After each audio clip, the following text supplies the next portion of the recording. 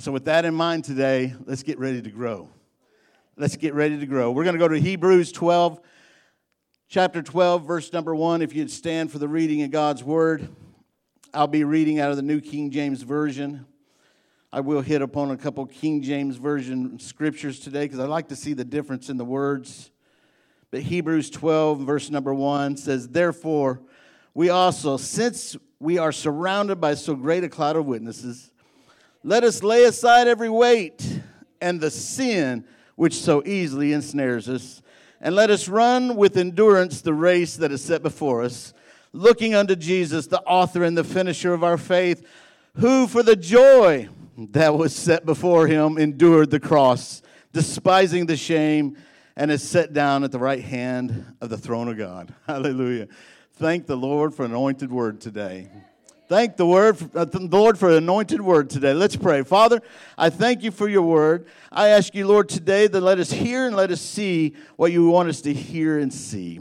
God, open our ears and our eyes to do that. I ask you, Lord, to hide me behind the shadow of the cross that I may minister your word and give the words that you've given me to your people. I ask you, Lord, for this seed of the word to go down deep and take root in our hearts, Father, that it will flourish one day.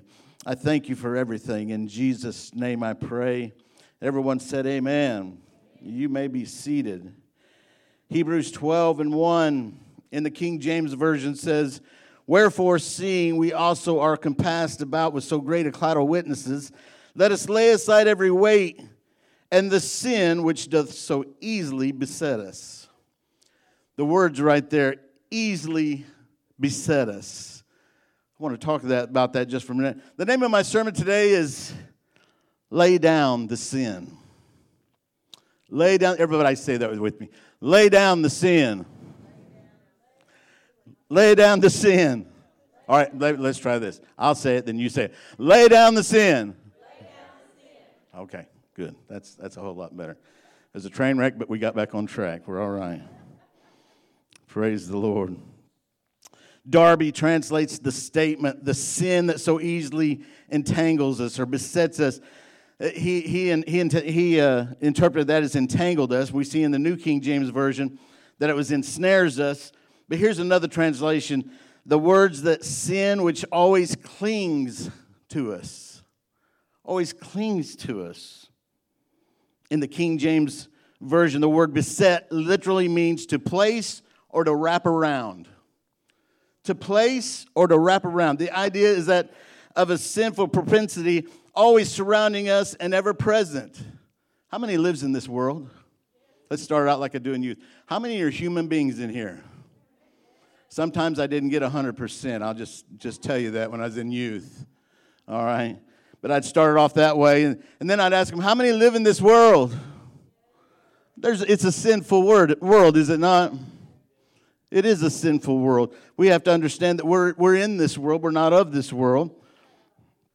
The sin, lay down the sin.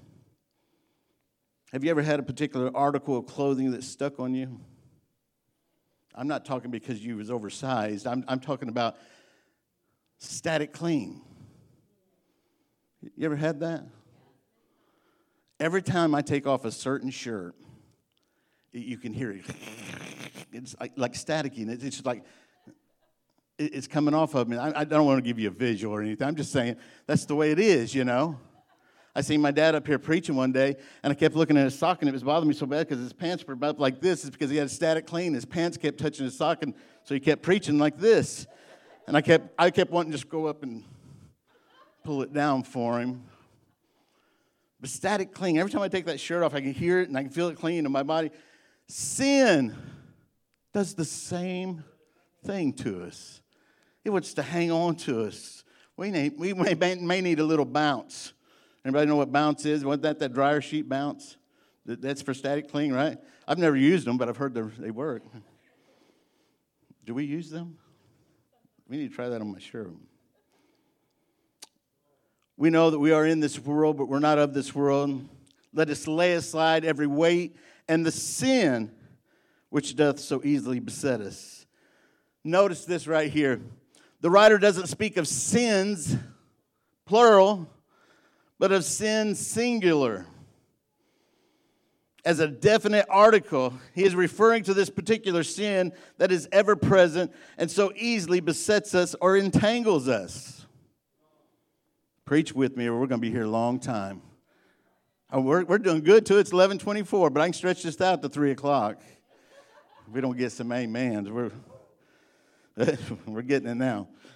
For many Christians, it's not a multitude of things that we're having problems with, that defeats us, that trips us up, that gets us entangled in that sin. It's that one particular thing. One particular thing. Here's something that I learned recently. Many trees appear to be healthy when we see them in summer. But in the winter, after their leaves have fallen off, we sometimes find a hidden underneath the lush green of the summer foliage was a parasitic plant called mistletoe. Mistletoe. We always thought mistletoe was good. I loved it when I was a teenager. Man, I was looking for the girls. I was hanging out with it, right? We always thought it was good. It's parasitic. The mistletoe has been slowly sucking away at some of the tree's vitality. We as Christians sometimes have hidden sins which, like the mistletoe, will slowly take us away from our spiritual vitality. We as Christians sometimes have them hidden sins that we don't want anyone to know about. All we want people to see is our Sunday morning suit, tie, dress, hair fixed, whatever it is. We never have any problem. God's so good. How you doing? No, God's good. Never had a problem in my life. Some of us got some mistletoe. I'm just telling you. It's not always evident in times of outward spiritual health and fruitfulness, but we must always examine ourselves for those small, often unseen parasites of sinful habits that will sap our vitality. The sin. The sin. It's the one thing that seems to cling to us. It's the one sin that seems to be the nemesis, our arch enemy. Right? I told you, keep saying amen. I'm just thinking this thing through. I'm just like, it's always after us. What Lex Luthor was to Superman. The Joker was to Batman. The Roadrunner to Wile E. Coyote. This one particular sin is to the Christian. Sin, it's your kryptonite. It's what weakens your walk with Christ. It's what weakens your anointing. It's what weakens your ministry. You're thinking, I don't have a ministry. I don't have an anointing. If you've been saved, you have a ministry. You have an anointing for that ministry. Amen. Sin is what comes against you. Listen to this in the Message Bible. I don't use it very often, but it says, Hebrews 12:1. Do you see what this means? All these pioneers who blazed the way, all these veterans cheering us on. It means we'd better get on with it. Strip down, start running, and never quit. No extra spiritual fat. No parasitic sins. Nothing clinging to us. Parasitic means exploiting the hospitality of others. And listen at that. Exploiting the hospitality of others. Not leaving once invited in. How many's ever invited somebody over and you wish they would have left early? We've all been there. It's usually my kids. I'm just like, go. They live in this environment. Let me go back to it. Parasitic means exploiting the hospitality of others, not leaving once invited in, living in, with, or on another organism. That's what sin is. That's what sin is. It may have happened when you were young. You may have answered the door to drugs, to alcohol, sex, lying, hatefulness, anger, lust, and sin came in and made himself at home. We were hospitable to it. We welcomed it in. We didn't make it leave. And we deal with something that is always trying to cling cling to us. Luke 20 and verse 42. And David himself saith, in the book of Psalms, the Lord said unto my Lord, sit thou at my right hand, till I make thine enemies thy footstool. Well, Pastor, how in the world can this sin still be with me? How come it keeps coming against me? Why does it keep coming in? Why does it seem to cling to me all the time? Why isn't it a footstool like the Bible says to me? I got an answer. We pray that. Lord, you promised to make our footstools, or our enemies our footstool. You promised to give us victory over this thing. Why haven't we seen it? Here's the problem. Here's the answer. We've made sin our friend. Sin our friend. Well, what's the word of God say? He says, the Lord said unto the Lord, sit thou on my right hand, till I make thine enemies thy footstool. Wait a minute. Till I make thine enemies thy footstool. Thy enemies thy footstool. He's going to make your enemies your footstool, not your friends. You get it? It's pretty simple. I got it pretty quick. So I know you're a lot smarter than I am. You're getting it right now. When we have sin in our lives and we become friends with it, it's not going anywhere. It's not going anywhere. We pray, God, well, you said our enemies be our footstool. It's not an enemy. It's your friend. You're hanging on to it. You're hanging on to it. You like the way it makes you feel. You like the way lust feels. We like the way drinking and drugs and gossip and anger and disrespecting people makes us feel.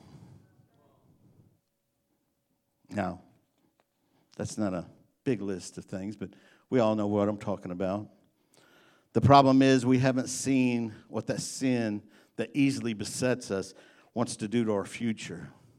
We haven't seen what that sin wants to do to your ministry.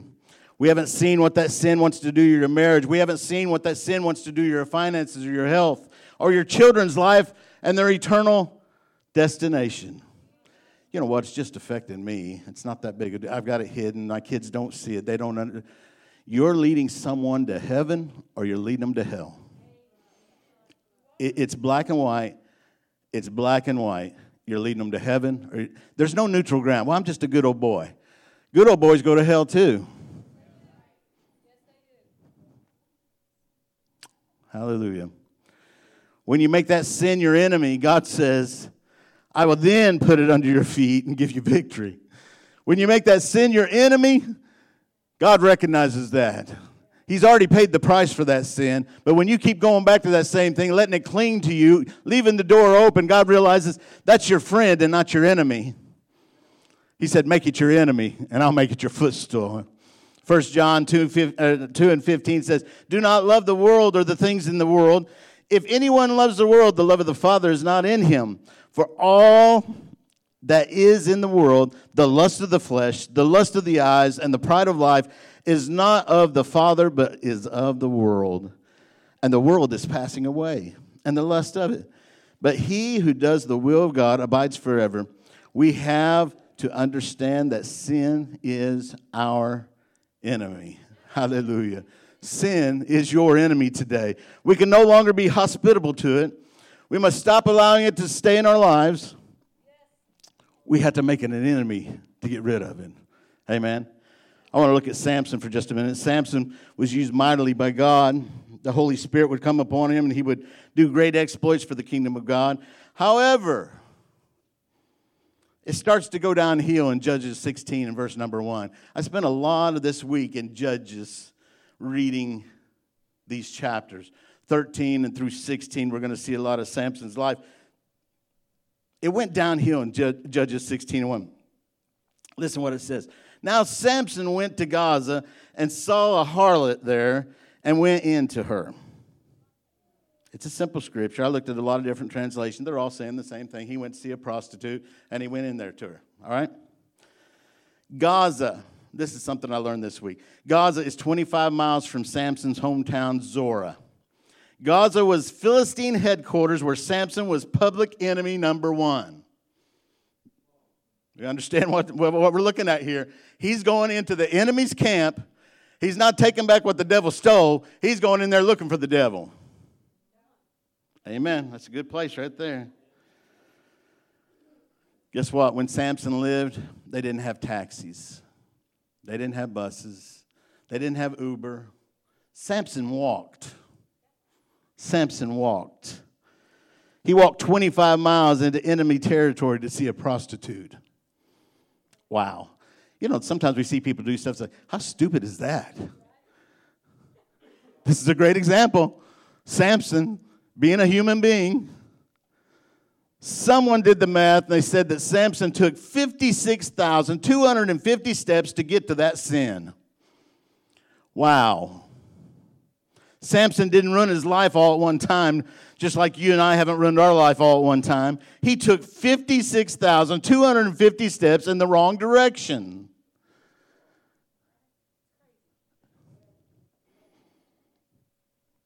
It's not too late to stop. Maybe you're like Samson. You've taken 1 or 2 steps in the wrong direction, or maybe 2,000 steps in the wrong direction in a relationship, a habit, or with your health. But it's not too late.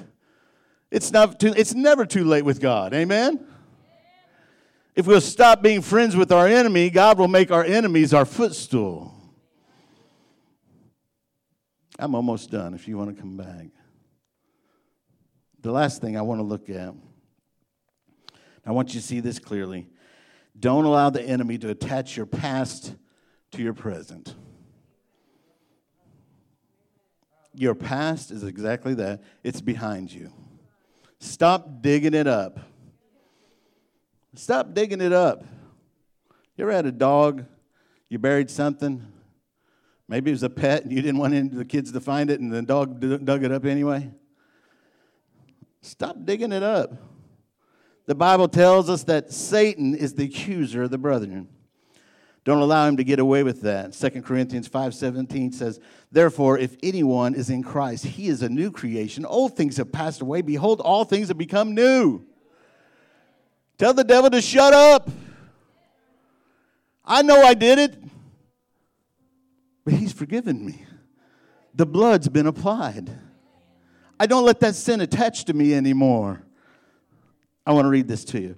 But when Paul had gathered a bundle of sticks and laid them on the fire, a viper came out because of the heat and fastened onto his hand. We're in Acts chapter 28, verse 3. So we get the picture. He's got sticks. He's putting it in the fire. And all of a sudden, a viper, he's on an island where this viper is a killer. There's no cure for it. It's a killer. And it comes out and attaches himself. It didn't just snap on him, bite and keep. It's still hanging on. Paul's like, snake. Isn't it just like the enemy to attack when we're stoking a fire? When you're in the middle of revival, fire's burning, stoking the fire, putting some more wood on there, and there's a viper in the fire, comes out at you. It's actually in the wood. I just thought that was interesting. Verse number 4 said, so when the natives saw the creature hanging from his hand, they said to one another, no doubt, this man is a murderer. Though he has escaped the sea, yet justice does not allow to live. What they were doing was calling his past to him. See, Paul was a murderer. Paul was a murderer. These natives didn't even know him, and they were calling him what his past was. That's not who Paul was. That's not who Paul. The enemy always tries to attach your past back on you. What the natives was saying about Paul and his past was true. Paul was a murderer, but now he was a minister. He once was a sinful man, but now he's an ambassador of Christ. Old things have passed away. Behold, all things have become new. He shook off the creature into the fire and suffered no harm. What the enemy meant for evil, it was turned to God's good. Amen. I love what Paul did. He shook the viper off into the fire. Let it get burned up in there. Richard Hofler's book, Will Daylight Come?, includes a story of a little boy visiting his grandparents when he was given his first slingshot. And so he went out and practiced in the woods, but he could never hit his target. He returned to Grandma's backyard, and he seen her pet duck. He thought, well, I'm going to try one more time. He loaded the slingshot, shot it, killed the duck dead. The boy panicked. He took the dead duck and he hid it in the wood pile. He didn't want anybody to find it. While he was hiding the duck, he looked up, and there was his sister looking at him. Caught him. Her name's Sally. She's a mean old girl, I'm just telling you. Sally had seen it all, but she said nothing. She kept quiet. After lunch that day, Grandma said, "Sally, help me with the dishes, please." Sally told her, "No, Johnny told me he wanted to help in the kitchen today. Didn't you, Johnny?" Then she whispered to Johnny, "Remember the duck." So Johnny washed the dishes. Later, Grandpa asked if the children wanted to go fishing. Grandma said, "No, I'm sorry, but I need Sally to help me make supper." Sally smiled and said, "That's all taken care of, Granny. Johnny wants to do it." Again, she whispered, "Remember the duck." Johnny stayed home while Sally went fishing with Grandpa. After several days of Johnny doing both his chores and Sally's, he couldn't stand it anymore. He decided to confess to Grandma what he had done to her pet duck. She said, "I know, Johnny." She said, giving him a hug and telling him, "I know, Johnny, I know what you did. I was standing at the window and saw the whole thing, but because I love you, I forgave you." Wow. She said, "I was just wondering when you were going to stop letting Sally condemn you. When are you going to let the devil stop condemning you for your past, for that sin that easily beset you? You've already taken care of that portion." The spirit of condemnation is when the voice of Satan comes to the child of God and whispers, "Remember the duck? Remember what you did in your past?" The enemy's trying to make a slave of you. Even though God has already forgiven you, lay down the sin. Lay down the sin. Stop being friends with it. Stop letting the parasite stay and grow. And your enemies will be your footstool. God makes this promise to his children. Hebrews chapter 8, verse number 12, "For I will be merciful to their unrighteousness, and their sins and their iniquities will I remember no more." He doesn't even remember it. He forgave you and forgot about it. I hear people all the time say, "I'll forgive him, but I won't forget it." Well, you didn't forgive him either. Just because your attitude towards it. Not because your memories are going to still remember stuff, but you should have a forgiving spirit. Would you stand with me? With your head bowed, your eyes closed. If you're here today and don't know the Lord, today's your day. 2 Corinthians 6:2 said, "For he says, in an acceptable time I have heard you, and in the day of salvation I have helped you. Behold, now is the accepted time. Behold, now is the day of salvation." God wants to save you today. God wants to save you. Jesus is calling. Christian, you know the scriptures, and you're still battling that sin that easily besets you. That parasite is still trying to cling to us. Can I tell you today, lay it down. Lay that sin down. Stop being friends with it. Open your eyes and see the enemy of your soul and what he's trying to do to you. Father, I ask you, Lord, right now, God, these simple words today, Lord, that they will penetrate our hearts. Let us understand, Lord, what you have for us. That joy that's unspeakable and full of glory, God. God, when we have that freedom, Lord, when there's no condemnation, God, we know that's the enemy that's doing it to us. You forgive us and you forgot about it. It's what your word says. I ask today, Lord, that the anointing of the Holy Ghost fall on each and every one of us. God, that we'll come and talk to you. We'll resolve the matter with you, Father. Whether we need to be saved, Father, or whether we need to deal with the sin in our life. I ask you, Lord, to prick our hearts right now with the unctioning of the Holy Ghost. Amen. Amen. Would you find you a place to pray?